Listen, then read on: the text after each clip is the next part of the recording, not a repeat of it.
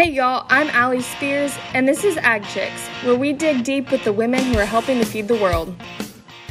Today, I'm super excited to sit down and chat with Carley. Carley is a fellow Cowgirl 30 Under 30 honoree, and so I'm excited to get to know a little bit more about you and a little bit more about how you're connected to agriculture and the Western industry and lifestyle. So without further ado, Carley, can you tell us a little bit about yourself? Yeah, absolutely. Well, first of all, thanks for having me. I'm really excited to be on here.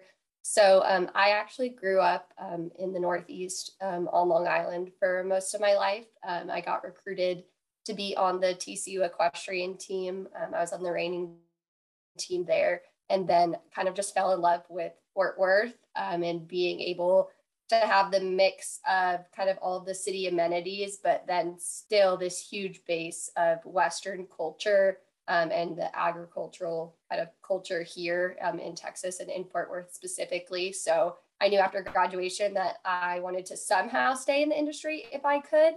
And I ended up doing that by way of working at TX Whiskey. And I helped them kind of develop their sponsorships and partnerships with some of the horse show associations, as well as working with some of the rodeos that they sponsored. And now I'm actually the business development manager at the National Cutting Horse Association here in Fort Worth. Yeah, and that's like such a cool title and thing. And we're going to get into all of that because I want to know way more about all of that. But my first thing I want to jump into is, as a fellow Texas transplant, what was it like coming from not Texas and being in Texas? Because it's a little bit of an adjustment, especially, being a foreigner, as they call us. So what was your experience like? I was pretty lucky in that I kind of had a natural community by going here for school.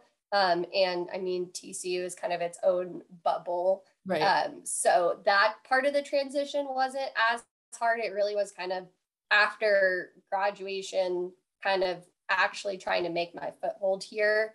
I think the biggest thing was learning to trust that most people here are actually that friendly. Yes. That there's not kind of these ill intentions, and that realizing that people in this industry do really just want to help each other out, and kind of that there is this larger network of people that you can reach out to that are within this Western industry that are so willing to help and kind of show you the ropes. I was very lucky that when I was at TX, I had great people that I worked with, especially Kurt Crawford, who's over at APHA now. He was kind of a person that took me under his wing and introduced me to a ton of people, and really helped me kind of get my start in the industry professionally. So the transition, I think more the food was the hardest transition for me, being used to kind of being able to get Italian food on every corner and eating that a lot and not really, having a ton of Tex-Mex. That was kind of for me the biggest culture shock, was the food differences. Yes, I would say the same thing. I think the food is definitely different. So I'm from California originally, and then came here for school, and similar situation, kind of stuck around. But I'm glad that you mentioned the fact that people are actually friendly and like they're genuinely nice here. Yes. That was like the weirdest adjustment for me. Like people would hold the door open and I'll be like, all right, what do you want? And like, yes, oh, exactly. Friendly. Like it was it was so weird. Even like on my move-in day at TCU, I had a TV kind of still in the box because I just got it as a gift, and these guys had offered to carry it up the stairs for me, and immediately I was like, oh, they want to take my TV. Yeah. And then I realized, no, they just are trying to be nice and polite and offer help like to a stranger. Yes. So that was definitely a big adjustment. For sure. For sure. And then, yes, the food. That was, well, and the Tex-Mex situation here. Yeah. As much as I love it, like I'm used to like authentic Mexican food. And so my boyfriend and I always get in debates over where the better Mexican food is. I'm still a diehard California Mexican food fan, but I've learned to love and appreciate Tex-Mex. Yes, it is definitely a cuisine of its own. It's interesting because that's not really something that I ever, kind of had a lot of growing up. So I'm very thankful to be here because it's one of my favorite types of food now. And I can't imagine living without it on every corner here. I know, right? A different food staple on the corners here. Yes. And so you mentioned you obviously were born and raised not in Texas and in New Jersey, correct? New York. New York, I'm sorry. So and were you born or were you raised in more of a suburban area or kind of like upstate New York where it is kind of more rural? It was suburban. So I lived on Long Island, so really close to the beach. So definitely not at all rural in the part of Long Island that I grew up in. That for me, it always kind of seemed a little bit far-fetched to be able to live my dream of working kind of in this equestrian Western industry just because I didn't know anyone in it growing up. I didn't realize kind of all of the careers that were out there, and really kind of just got into it through riding horses and meeting people that way and kind of learning, working with my horse trainer. I helped him out with his social media when I was in high school. And so really kind of realizing the dynamics between the sponsors that he had and his customers and how all of that played into social media marketing. And so with that, it kind of made me realize that I could really make a career in this industry. And that has always kind of been my goal. And so I'm happy now to be able to say that my main focus is growing the industry and growing the Cutting Horse Association.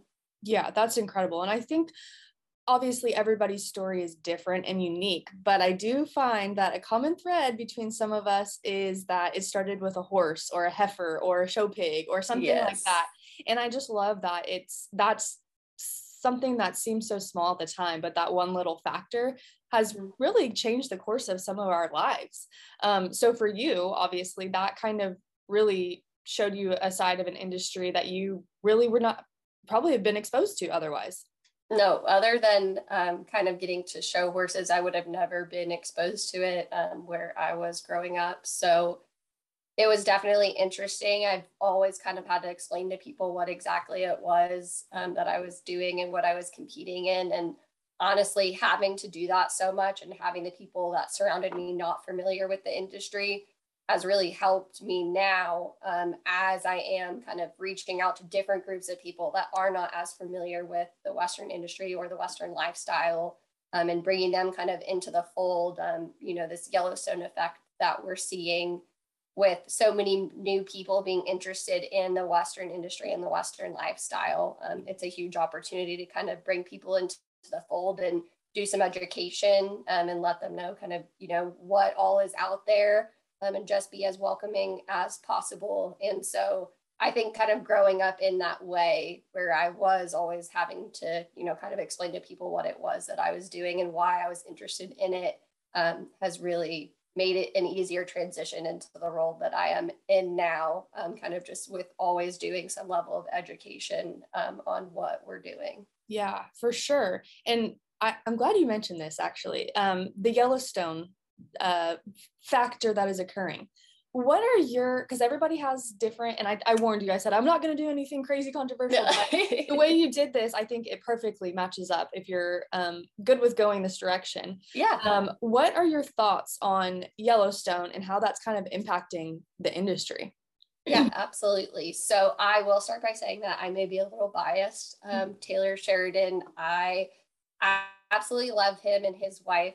They're great partners of us. And I joke around and say that Taylor is my fairy godfather because he is kind of the person that really recommended me for the job that I am in now. So I have a lot to thank of him. And so I will start by saying that I am completely biased. I'm a diehard Taylor Sheridan fan through and through. But what I've seen on both sides of the industry, before I was kind of a sponsor looking in to the industry when I was at TX, and now I'm kind of on the other side of things, is really just a huge interest in the lifestyle. And yes, there are critics that will say, oh, it's not completely factual. Like some of it, yes, it's drama, it's Hollywood. Right. It's kind of the way that you can get people interested. And I think this incredible opportunity, to bring new people into this lifestyle that are interested in it, that other than the show, they have had an introduction to the industry. Yeah, no, I 100% agree. I'm also a huge fan. We are Yellowstone 1883 all the way. We Yes. watched what's Mayor of Kingstown. Like we are also hardcore Taylor Yes. But I agree. I think that this has created a very unique opportunity for those of us in the industry to show like, yeah, I mean, this is like you said, there's Hollywood and theatrics to it, obviously. Yes. But like there's a lot of reality behind it too. And it's, Mm-hmm. I think taking some of the themes of like fighting for what you love and fighting for the industry and really putting it on a platform where everyone can kind of relate and connect to it. So I think it's a really good opportunity for us to utilize that exposure to people who maybe would not have ever given two thoughts to a cattle rancher, you know what I mean? So because that's really the premise of it is a cattle ranch. Exactly. So I agree. I think it's a really unique thing, and I hope more of it comes because I think it's a good way for us to get our foot in the door, if nothing else. Yes, absolutely. I mean, I'm even seeing, friends that I have that are not at all familiar with the industry, seeing Metallic Cat, for an example, on Yellowstone, and then seeing our fraternity marketing and connecting that that's what it is, that our title sponsor is Metallic Cat, that it's this great stallion just of like a 30-second 1 minute feature on Yellowstone. Yeah. It's just incredible the exposure that our industry is getting, and of course we're super thankful for it and trying to do everything that we can. We actually ran a commercial on last season of Yellowstone promoting the NCHA and kind of the lifestyle that accompanies being a member and being a part of this industry. And I mean, the growth that we've seen from running things like that and just being able to capture the audience that Taylor and his team have created has been an incredible opportunity for us. Yeah, and I commend y'all for taking the opportunity and running with it because I think it's also one of those situations where it's uncharted waters, right? Like we don't, as an industry, we're like, we don't know about this yet. And so for those pioneers that can accept it and roll with it, I think it's going to have a huge payoff in the end. Today's episode is sponsored by Farm Tea Company. Farm Tea Company has apparel for all 50 states and is focused on American farmers, ranchers, and the agricultural community as a whole. Farm Tea Company shows pride in where you farm, how you farm, and why you farm. Check them out at www.farmteaco.com or at FarmTeaCo on social media. Yes, that's what we're hoping. So far, so good, but we definitely are always trying to find different ways to reach people. And, there's a lot of traditional things that have been done in the past. But I mean, I commend really Jay and the team that came before me at NCHA. It was kind of their brainchild, but being able to, take that leap of faith, take that risk and just see if it would pay off and being able to try, kind of try and fail. And I think that's some things in our industry, people are so used to that, there's a cycle of trying and failing. And then there are other pieces of the industry that are just kind of set in their ways and could use a little bit of innovation and forward thinking. So I'm excited, especially with some of the new things that other groups are doing to see how this industry kind of grows and innovates moving forward. Yeah, I think that's innovate. I love that word. And I think that's one that we need to focus a little bit more on as we evolve with society. Absolutely. And so I want you to talk a little bit about your current role. And maybe for somebody who's listening that has zero knowledge of like the horse industry, any of that, can you kind of walk us through maybe what the organization itself is and then what your role is as well? Yeah, absolutely. So I work for the National Cutting Horse Association. So we are essentially kind of the governing body to most cutting horse shows that are going on here and then also internationally. Okay. So what I do is really I work mainly with our sponsors and partners and developing business in that way. So bringing new sponsors and new partners into the fold to be able to grow kind of what we're doing. And that can be something from the level of like a corporate sponsorship with someone like Kubota to working with Visit Fort Worth, which is the Visitors Bureau here, to be able to promote our events to a local audience, but to also a wider audience to say, hey, when you are visiting Fort Worth from this foreign country, we have this event that's going on. come Right. check it out, come learn more about what we do. And then it's also a little bit of community outreach. For example, we'll go to events like the Run for a Million, and we have actually VR goggles that you can put on, and it makes you feel like you are actually on a horse cutting cows on it. How cool. So doing different things like that, as well as, I mean, my role is super diverse, and that's kind of what I love about it is every day is a little different. It's even, doing outreach to TCU that we have here and working with their sports marketing team and their sports marketing classes, excuse Mm-hmm. me, and seeing, kind of what new ideas they may have as people that are slightly familiar with the industry, but, not completely immersed in it. And so kind of anything that can help grow the association could be something that I'm helping with. I work super closely with our marketing team as well. And then other groups like the Converse Cowboy, working with different groups for production of content creation, just depending on kind of what it all looks like. Yes. So a woman of many hats, it sounds like. Yes. And I will say, I think that's kind of my favorite part of my job is that every day is different. And actually, Mike Roberts, who is also known as the Converse Cowboy, I saw him at the show because we work very closely with them. They're great partners. We actually just released a video that they produced for us about the history of cutting horse breeding and kind of how it's evolved over the years. But I saw him once, I was helping out with production. Another time he walked out and I was in the flag pen helping out while, someone was needing to take a break. And it's really just everything that needs to be done. We kind of, as a whole team, are really have a team first mentality. So there's no one saying, that's not my job or that's not what I do. It's really kind of everyone is great about stepping up and being able to kind of just do whatever needs to be done. And I mean, that's one of my favorite parts about working at NCHA is that really the entire staff has that kind of team first mentality. That's super important when you're working in situations like that where you really do need everyone on board and have Yes. everyone's consensus, or if not consensus, Yes. helpful ideas to get through challenges. Yes, absolutely. So you mentioned kind of at the very beginning about Fort Worth and how you love the city and its uniqueness. I'm assuming, and as you kind of touched on, Fort Worth is really kind of essential to what you guys do in terms of your home base and kind of it really being like an attraction, but also like it's modern and they've done a great job of restoring and building it up lately. I think it's come a long way from what it was, but also it still has that like feel of Western like heritage and vibe there, making it super unique. How has that played into things that you guys do as far as it being a attraction for, and location for you guys to utilize? Yes, I mean, for us, kind of what we've been focusing on lately is really working with groups like Visit Fort Worth that can help kind of promote the city as a whole and all of the attractions that go into it. Really kind of just highlighting these events that we have, doing a lot more outreach. I mean, with their network and our network combined, there's just so much of a bigger reach that we can do media wise, and even working with local influencers to come and visit our events and see everything that we have going on.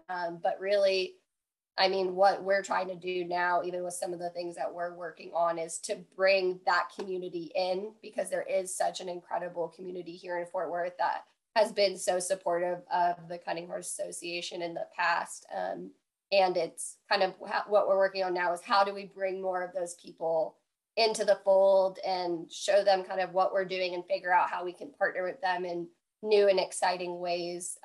One example is we're actually hosting a fashion show at our summer cutting event. And so we are working with Western Runway on that, where we will be working with Visit Fort Worth to bring in local influencers, and then also our trade show vendors that some are here in Fort Worth, some are in Weatherford, some come from all over the country, but really kind of creating new things to give people that are here locally a reason to come to our events is what our focus is now, because there are so many amazing people in this community that do want to be supportive and are involved, like you said, in that Western lifestyle. There's such a huge Western heritage to pull from here. And I think now, especially with all of the renovations and the new projects that have happened with 1883 filming here, there's really a resurgence of interest in being involved in the Western industry. Absolutely. Yeah. I think it's, again, another just kind of unique opportunity, and the whole right place, right time situation. I think it's now is a great time to take advantage of some of those things. Absolutely. And speaking on just Cutting Horse Association in general. So I think that's cutting horses in general in the industry is something that maybe, people don't necessarily think of being a huge or key player in the horse side of things. I think that, typical kind of everyday person thinks, oh, there's a horse. Great. It's a horse. You ride it, blah, blah, blah. However, yes, as you know, cutting horses and that whole side of things is a whole world within its own, clearly, right? There's associations and all these things that have been made to support that. So can you tell us a little bit about, maybe what cutting horses are, their kind of role and just their importance? Because they're athletes really at the end of the day, and their genetics are so perfectly created and mixed and to try to get the best possible situation. So can you kind of walk us through that a little bit? Yes, absolutely. So I'll kind of start with the event itself first, or the sport, and how kind of we came to be. So it originates really from being on a ranch and having a need to separate one cow from the herd. So whether it was to doctor it, to check on it, to be able to sort, there's so many different reasons that you could need to separate a cow or a few cows from the herd. So that's really where the initial piece of cutting came from, was having kind of the strategy and having a horse and having kind of the knowledge of the way cows behave to be able to go to the herd and separate one out. What you see in the show pen is lots of thousands.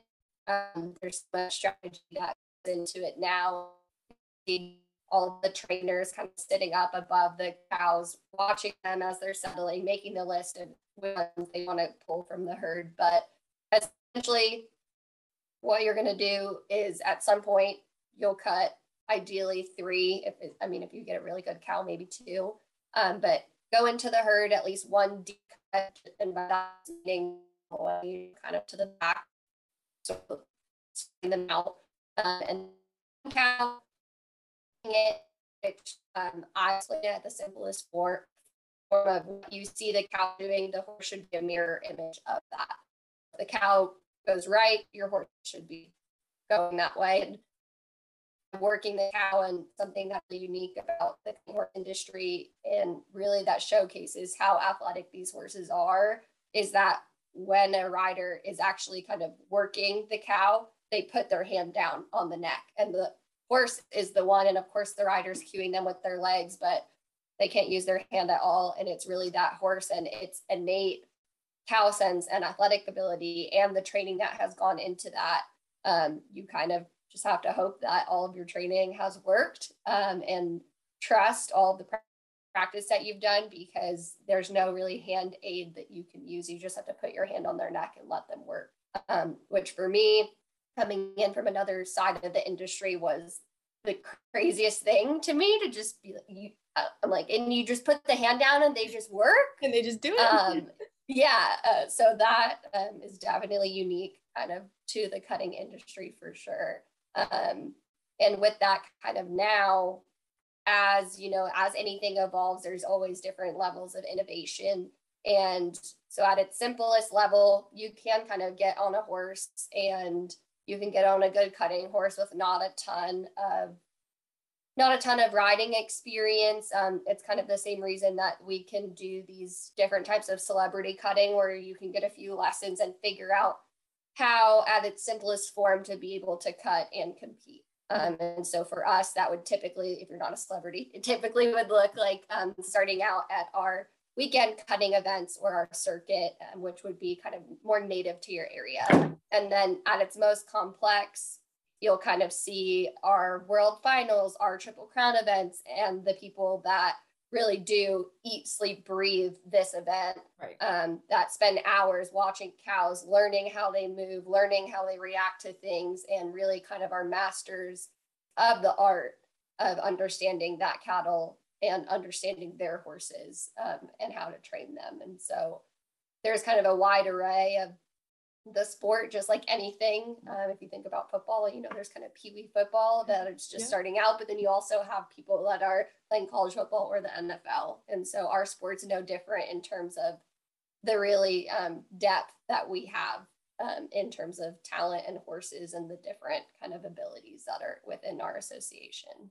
Yes. And personally, I obviously knew what cutting was and being raised in the cattle side of things, but I had never really closely paid attention to it, if I'm being 100% honest. Yeah. And in 2020, we had a booth at NFR, and the cutting horse show was set up right across the hall from us. And they were there for 3 weeks or whatever, the same amount of time we were. And so I spent a lot of time over there, and I watched a lot of videos and a lot of horses, and I was amazed. I mean, like you said, this truly is an art and a sport at its chorus deepest point.